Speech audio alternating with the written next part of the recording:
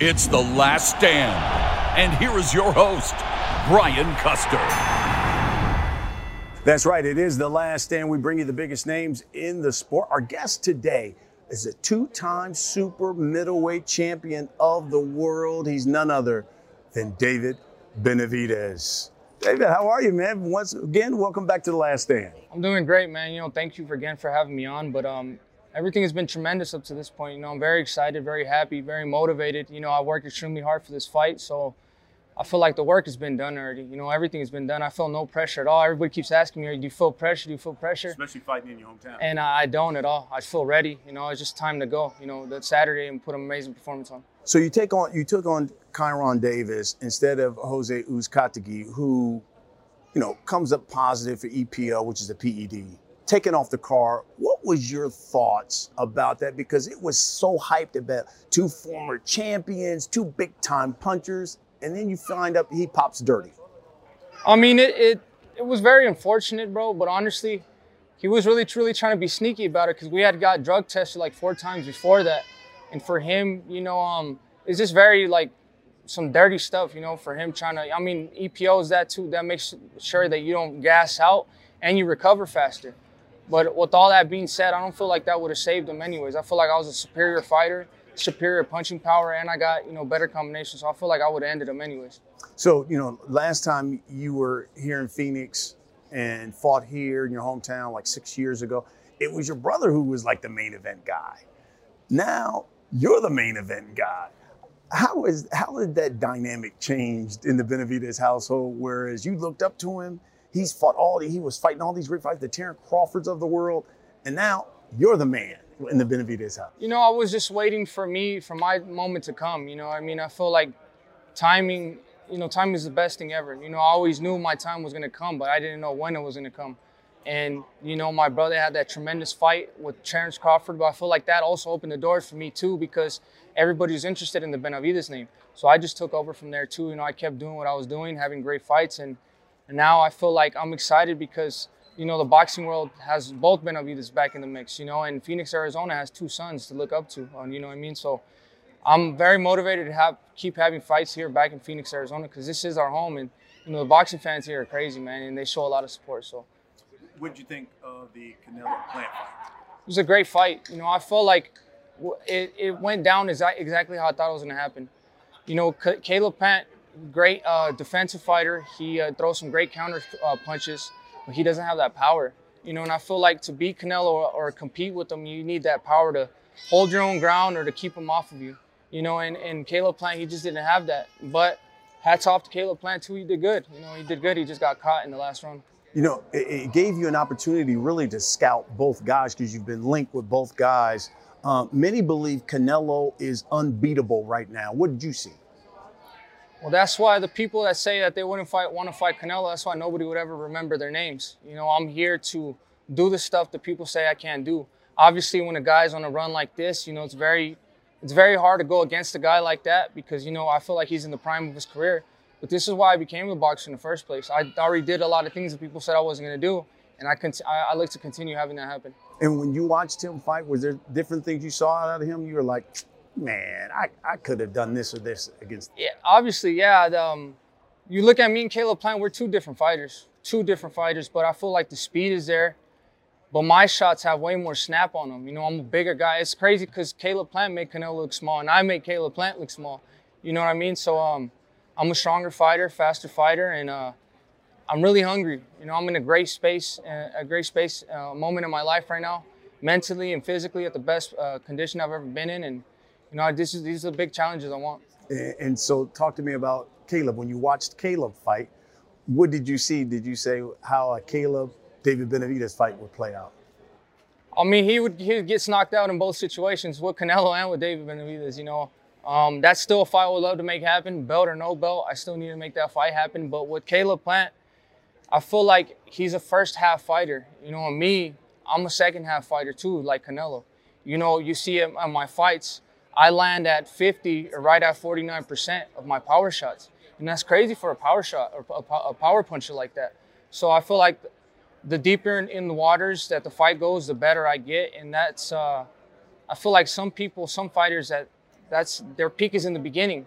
And, you know, so whatever fighter, that's why I feel comfortable and I feel motivated to fight whatever fighter it is because I know my condition is outstanding. At any time, David, did you have a feeling like, you know, Canelo has, out of all the belts he has a WBC belt. That's my belt. It's not like I lost that belt in the ring. I deserve a chance to get my belt back. Definitely. I definitely feel like that. But, like, damage has been done already. I'm the one who put myself in the situation, but I'm still the #1 contender. So it's going to happen sooner or later. You know, I'm still knocking on the door. My last fight was actually a WBC title eliminator.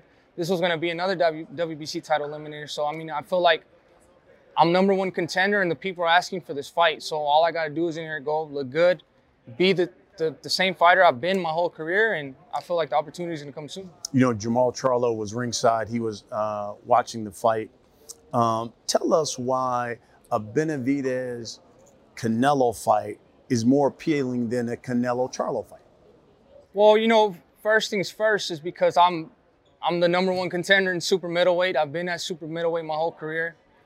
Charlo has never had a fight at super middleweight. You know, he's just trying to skip the line and go straight to the paycheck, you know. But that's why I've said time and time again, I don't mind fighting Charlo. You know, I feel like that would be a great situation to have an interim belt. You know what I mean? It makes sense on both sides, but I feel like Charlo, he's not sure about himself, you know. If I was such an easy fighter like he said I was, he was going to knock me out, break my neck like how he said he was, he would have been took me out. Because I'm a good resume. If I get beat, if anybody beats me, I'm a good resume on anybody's resume. You know what I mean? So I feel like I told them, I called Luis Cubas, I tell Al Heyman, we can make this an IBF or a WBC title eliminator or a WBC interim title. And then the winner takes Canelo. I feel like it's the fairest thing to do. You know, Charlo, he's never fought at 168. So how is he going to skip the line and go fight Canelo, his first fight at 168? The one thing I love about you is how you've matured. You're father now. Got a son who's a little bit old. How has being a father changed you as a man and as a fighter? It's changed me a lot, you know, this past year and a half, you know, just seeing my son. And now just being there, you know, just wanting to be a great father for my son. And every time I'm training and I get tired, I'm tired of running, I think, you know what, my son is the one watching me, you know, because my son, he watches my fights all day. You know, at the media workout yesterday, he was trying to do a little bit of shadow boxing too. So just having him watching me, I want to be as best of a motivation and a role model for him. And honestly, I've already did what I did for myself. Now everything is for my son. My son and my family. Here's the scary thing to me about David Benavidez. You're just 24. And I would say you haven't even gotten your man strength yet. Is David Benavidez even near his prime yet?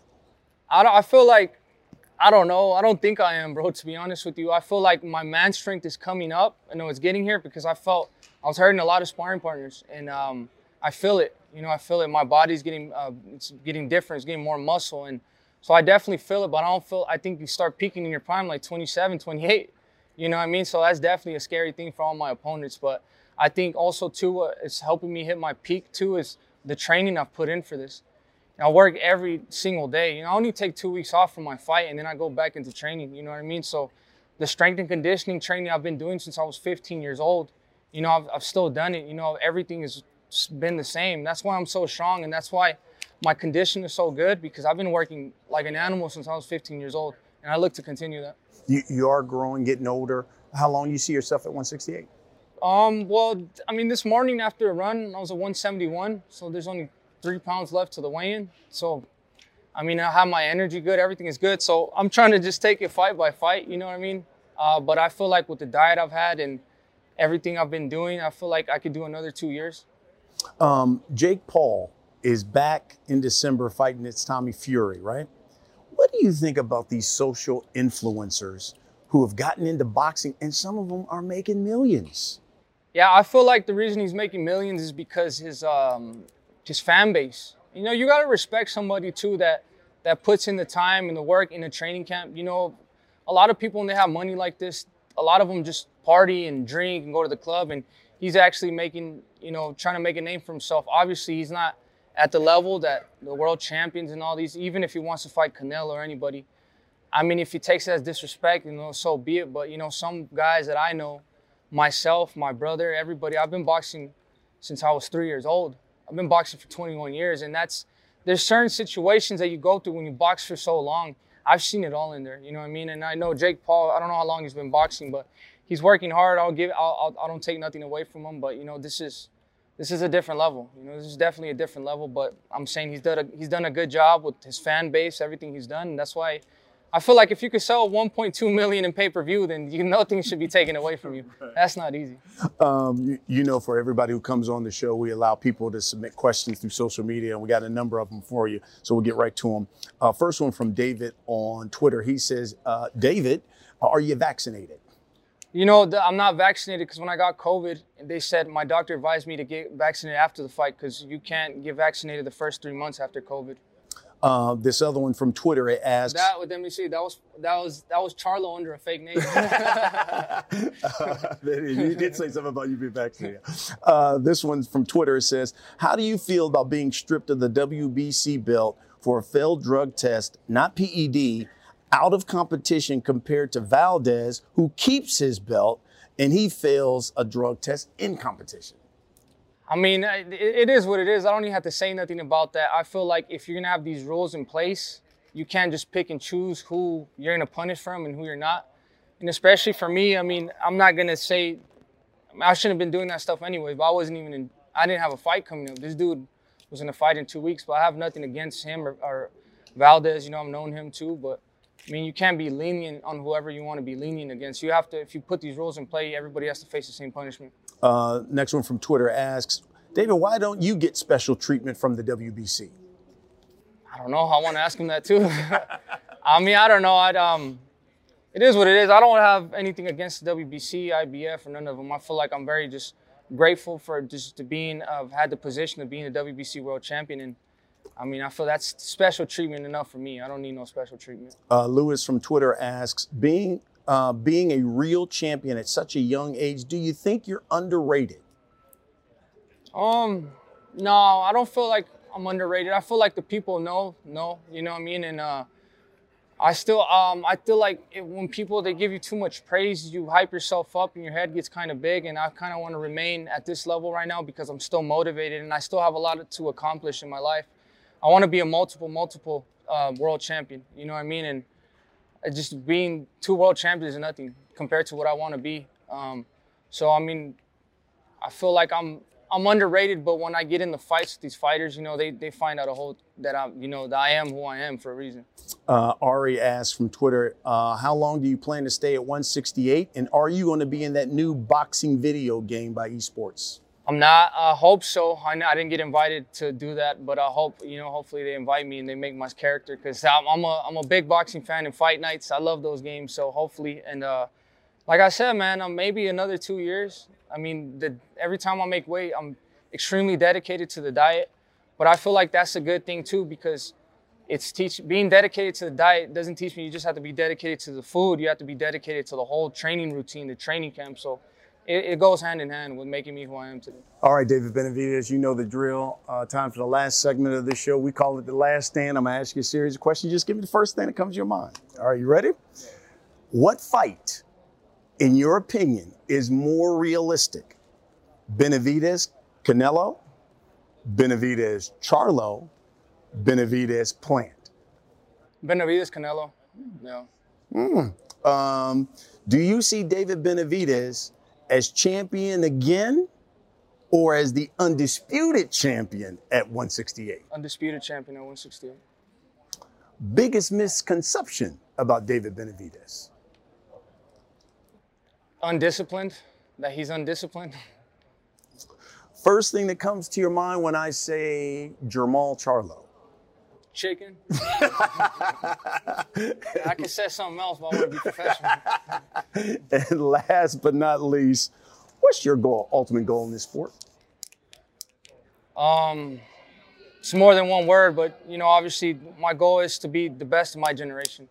I feel like 2000s was De La Hoya, 2010s was Mayweather. Right now it's Canelo, but I feel like I want to get my name in there too. From 2020 to 2030s, I want to solidify myself as one of the best of this generation. Tell you what, folks, that's what we do. We bring you the biggest names in the sport. And at 168, one of the biggest, this man right here, David Benavidez, my brother. Always appreciate it.